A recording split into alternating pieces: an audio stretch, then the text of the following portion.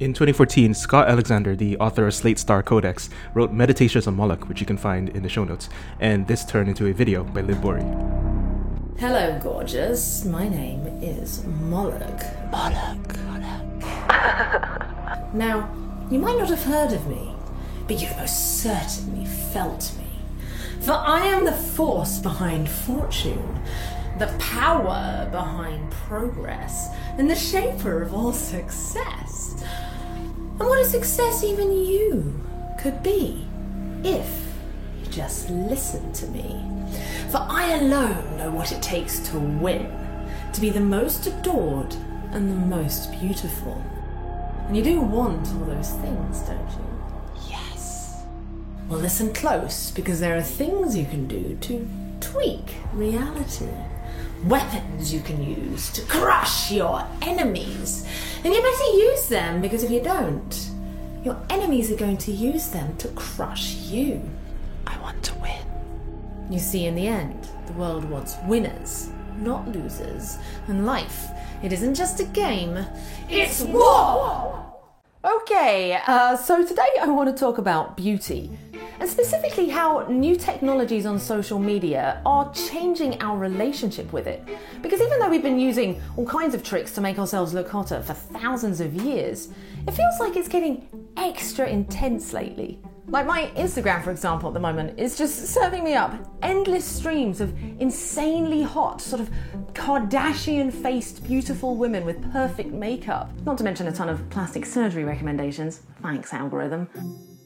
And if that's not enough psychological torment for you, now we have these AI-driven beauty face filter apps to contend with. And I mean, just look at this shit. You can feed it with the most horrific photo with no makeup, bad lighting, you name it. And with one click, bam, it'll turn you into the hottest possible Hollywood version of yourself. It's like glamour on steroids. And unsurprisingly, these apps... So you may think that Moloch is about beauty, and in a way it kind of is, but beauty is a surrogate for success, and everyone's interested in success. And there's the argument here that is expanded upon in Lex Friedman podcast with Boeree. Yeah, let's go to Moloch. What's Moloch? You did a great video on Moloch, one aspect of it, the application of it to one aspect of Instagram beauty filters. Yeah. Through very niche. But I wanted to start off small. So Moloch was originally coined as, well, so apparently back in the Canaanite times. It was this ancient Carthaginian, I can never say it, Carthaginian, somewhere around 300 BC or 200 AD, I don't know. There was supposedly this death cult who would sacrifice their children to this awful demon god thing they called Moloch in order to get power, to win wars. So really dark, horrible things. And it was literally about child sacrifice. Whether they actually existed or not, we don't know. But in mythology, they did. And this god that they worshipped was this thing called Moloch. And then, I don't know, it seemed like it was kind of quiet throughout history in terms of mythology beyond that. Until this movie, Metropolis, in 1927, talked about... You see that there was this incredible futuristic city that everyone was living great in, but then the protagonist goes underground into the sewers and sees that the city is run by this machine. And this machine basically would just kill the workers all the time because it was just so hard to keep it running. They were always dying. So there was all this suffering that was required in order to keep the city going. And then the protagonist has this vision that this machine is actually this demon Moloch. So again, it's this sort of mechanistic consumption of humans in order to get more power. And then Allen Ginsberg wrote a poem in the 60s, which incredible poem called Howl, about this thing Moloch. And a lot of people sort of quite understandably take the interpretation of that he's talking about capitalism. But then the sort of piece de resistance that's moved Moloch into this idea of game theory was Scott Alexander of Slate Star Codex. Wrote this incredible one. Literally, I think it might be my favorite piece of writing of all time. It's called Meditations on Moloch. Everyone must go read it. And Slate Codex is a blog. It's a blog, yes. We can link to it in the show notes or something, right? No, don't. I yes, but I like how you assume I have a professional operation going on here. I mean, I shall try you're to in a remember suit. to. What do you? What do you want? You're giving the impression of it. Yeah. I'll like, please. If I know don't, what? please somebody in the comments remind me. I'll if help you don't know this blog, it's one of the It's best so good. blogs ever. Probably Yes. you should probably be following it. Yes. Are blogs still a thing? I think they're still a thing. Yeah, he's migrated onto Substack, but yeah, it's still a blog. Anyway, Substack better not fuck things up. But I hope not. Yeah, I hope 'cause- they don't. I hope they don't turn Molochy, which Yeah. will mean something to people when we continue. When I stop interrupting for once. No, Yes, no, go on. Yeah. So anyway, so he writes this piece, Meditations on Moloch, and basically he analyzes the poem, and he's like, okay, so it seems to be something relating to where competition goes wrong. And, Moloch was historically this thing of like where people would sacrifice a thing that they care about, in this case, children, their own children, in order to gain power, a competitive advantage. And if you look at almost everything that sort of goes wrong in our society, it's that same process. So with the Instagram beauty filters thing, if you're trying to become a famous Instagram model, you are incentivized to post the hottest pictures of yourself that you can. You're trying to play that game. There's a lot of hot women on Instagram. How do you compete against them? You post really hot pictures, and that's how you get more likes. As technology gets better, more makeup techniques come along. And then more recently, these beauty filters, where like at the touch of a button, it makes your face look absolutely incredible compared to your natural face. These technologies come along. Everyone is incentivized to that short-term strategy. But over on net, it's bad for everyone, because now everyone is kind of like feeling like they have to use these things. And these things, like, they make you, like, the reason why I talked about them in this video is because I noticed it myself. Like I was trying to grow my Instagram for a while. I've given up on it now. But, and I noticed these filters, how good they made me look. And I'm like, well, I know that everyone else is kind of doing it. Go subscribe to Liv's Instagram. Please, so I don't have to use the filters. Post a bunch of, make it blow up. It's With those, you felt the pressure, actually. Exactly. These short-term incentives to do this, like, this thing that, like, either sacrifices your integrity or something else in order to, like, stay competitive, which on aggregate turns, like, creates this, like, sort of race to the bottom spiral where everyone else ends up in a situation which is worse off than if they hadn't started, than they were before. Kind of like if, like at a football stadium, like the system is so badly designed, a competitive system of like everyone sitting and having a view, that if someone at the very front stands up to get an even better view, it forces everyone else behind to like adopt that same strategy just to get to where they were before. But now everyone's stuck standing up. Like, so you need this like top-down God's eye coordination to make it go back to the better state.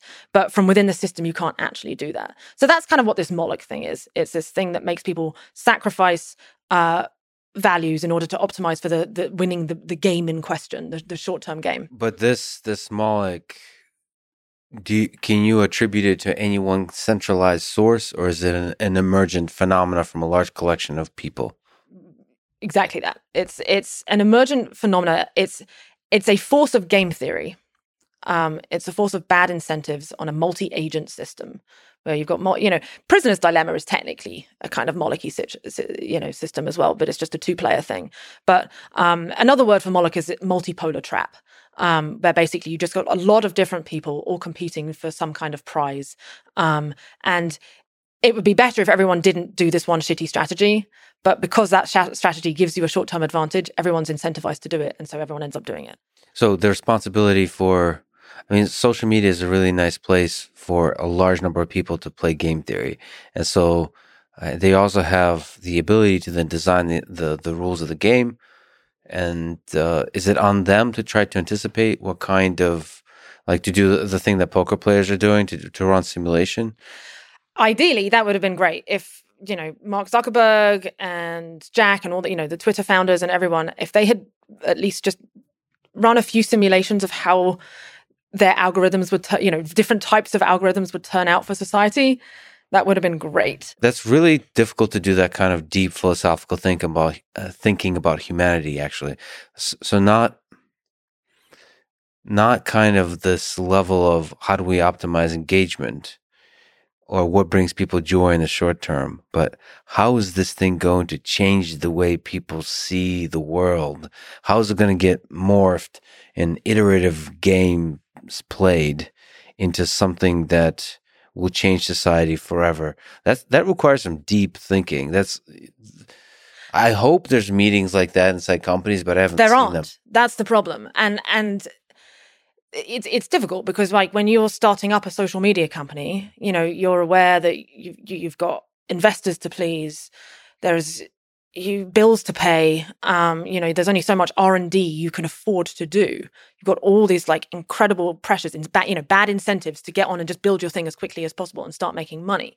And, you know, I don't think anyone intended when they built these social media platforms, and just to like preface this, so the reason why, you know, the social media is relevant because it's a very good example of like everyone these days is optimizing for, you know, clicks, whether it's the social media platforms themselves, because, you know, every click gets more, you know, impressions, and impressions pay for they get advertising dollars, or whether it's individual influencers, or, you know, whether it's the New York Times or whoever, they're trying to get their story to go viral. So everyone's got this bad incentive of using, you know, as you called it, the clickbait industrial complex. That's a very Moloch-y system because everyone is now using worse and worse tactics in order to like try and win this attention game.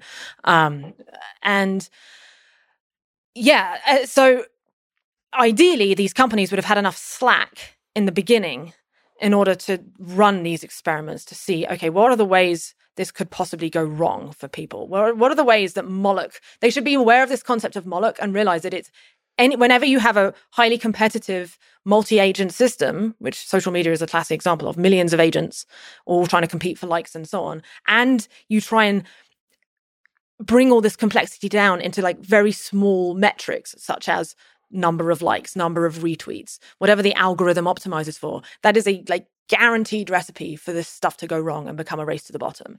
Yeah, I think there should be an honesty in founders. I think there's a hunger for that kind of transparency of like, we don't know what the fuck we're doing. This is a fascinating experiment. We're all running as a human civilization. Let's try this out. Yes. And like actually just be honest about this, that we're all like these weird rats in a maze. None of us are controlling it. There's this kind of sense like the founders, the CEO of Instagram or whatever, Mark Zuckerberg, has a control, and he's like with strings playing people. No, he's at the mercy of this like everyone else. He's just like trying to do his best. And like I think putting on a smile and doing over polished videos about how Instagram and Facebook are good for you, I think is not the right way to actually ask some of the deepest questions we get to ask as a society. Right. How do we design the game such that we build a better world? I think a big part of this as well is people.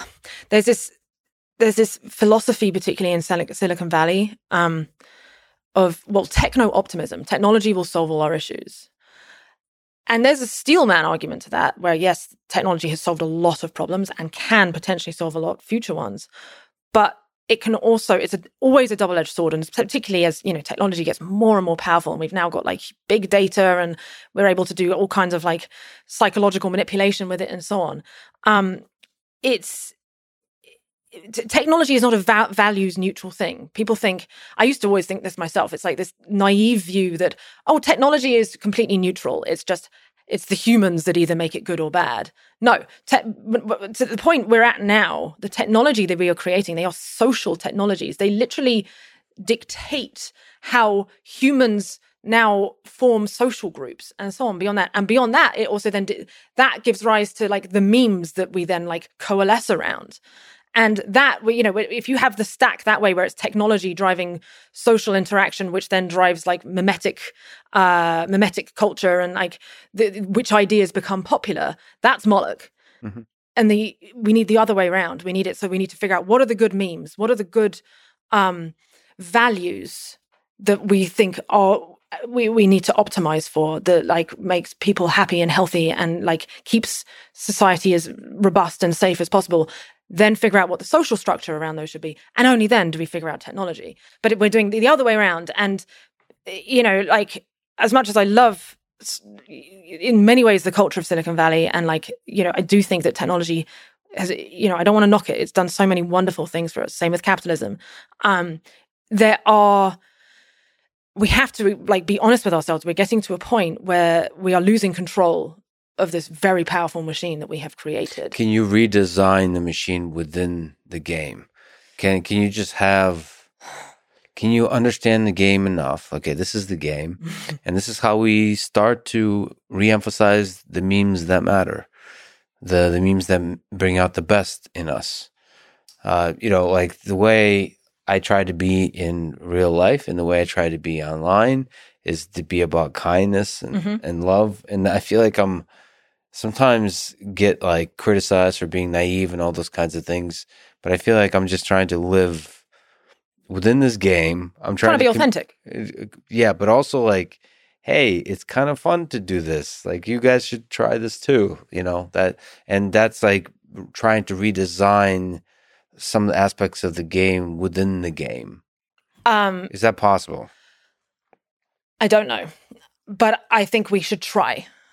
I don't think we have an option but to try. Well, the other option is to create new companies or to pressure companies or anyone who has control of the rules of the game. I think we need to be doing all of the above. I think we need to be thinking hard about what are the kind of positive, healthy memes.